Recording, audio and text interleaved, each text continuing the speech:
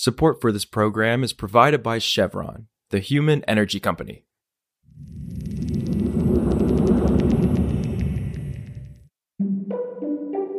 This is Politico Energy. I'm Josh Siegel. John Kerry, President Biden's envoy for climate change, has been in Beijing this week, resuming climate talks that had stalled for nearly a year amid geopolitical tensions. But Kerry said Wednesday the United States and China failed to reach new climate agreements despite talks he deemed productive, while he also expressed hope for achieving breakthroughs later on.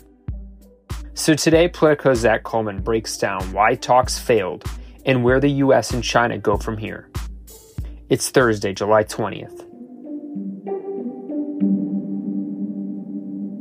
So, Zack, on expectations versus reality of John Kerry's visit to China, can you outline what the goals were in the climate talks and then outline the current reality of what happened? Really, the reality sort of met the expectations here. John Kerry said he was going over there to restart dialogue. These are two essential countries for solving climate change. They're the top emitters in the world. They're the top economies in the world. And you know, I'm sure he would have liked for some breakthrough to have occurred. And there were some hopes that maybe they would come out with some announcement about corralling methane emissions. That's something that both countries had worked on in the run-up to Glasgow, Scotland, and had pledged to work on together after that. Obviously, those talks have not furthered so far, given the pause from the last year. But you know, really, there were pretty low expectations for any major deal coming out of this. Why is that? And I guess why did the U.S. and China kind of fail to reach any breakthrough agreement at this moment? Well, the why is because climate is just one part of the overall relationship. There's a lot of disagreement on things related to Taiwan, human rights, intellectual property, economic competition overall.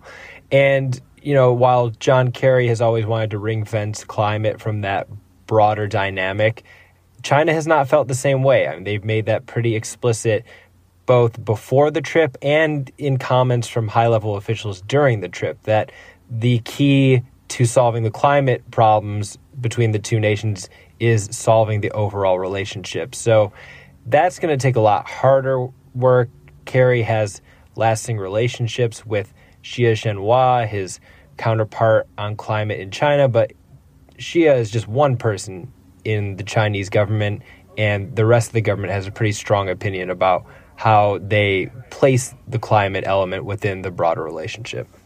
Got it. And you spoke to someone for your story who felt like the talks between the U.S. and China this week highlights kind of the different relationship the U.S. and China have today under Biden than they did under Obama, which was interesting to see. So what do you mean by that?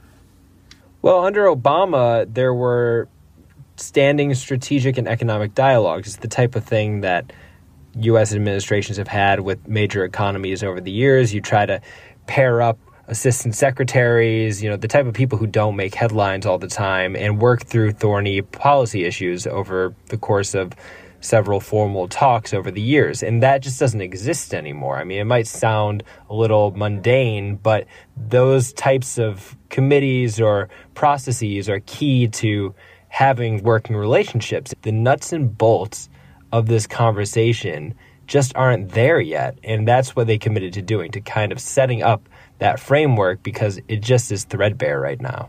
Right. And what's been the reaction? I know you're up on the Hill as well. I mean, what's been reaction from lawmakers? And just, you know, we know Republicans have really scrutinized the Biden administration's approach to China, and I'm wondering kind of how much that might have hovered over these talks with Kerry.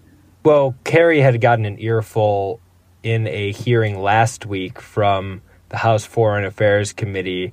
Basically, the Republicans on the committee said, don't trust China. Xi Jinping said, you know, according to Chinese state media on Wednesday, that the Chinese policies would not be affected by outside pressure.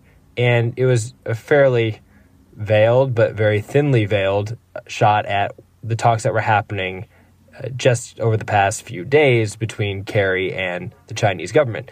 So the Republicans are skeptical. And I think Democrats are willing to give this engagement a shot, because really you cannot keep the long shot bid of temperatures from rising 1.5 degrees Celsius above pre-industrial levels alive without China cooperating.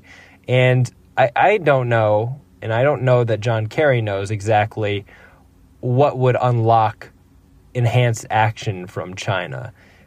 But there is a sense from Democrats and from the Biden administration that isolation is not going to do it, that engagement is necessary. And lastly, what are you looking for in these? You mentioned more meetings. I mean, what are you watching for next in the lead up to COP later this year?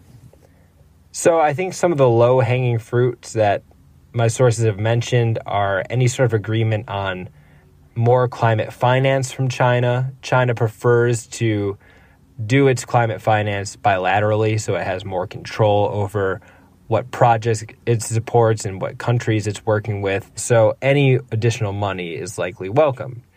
And then I'm also looking for any agreement on methane. Again, this is something that China had committed to do in 2021 alongside the U.S., that they would, for the first time, work on a methane plan to reduce their emissions of that greenhouse gas. We know that there is a plan in progress. Xie Zhenhua mentioned that at last year's UN climate conference in Sharm el-Sheikh. It has not been finalized, but that's something that you could see happening before the COP in Dubai.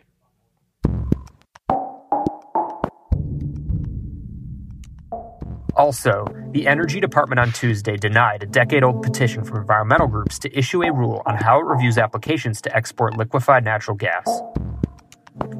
Green groups, including the Sierra Club, Center for Biological Diversity, and Friends of the Earth, sued DOE in March over its failure to respond to the petition, arguing there had been a massive increase in LNG export applications since they filed the petition in 2013.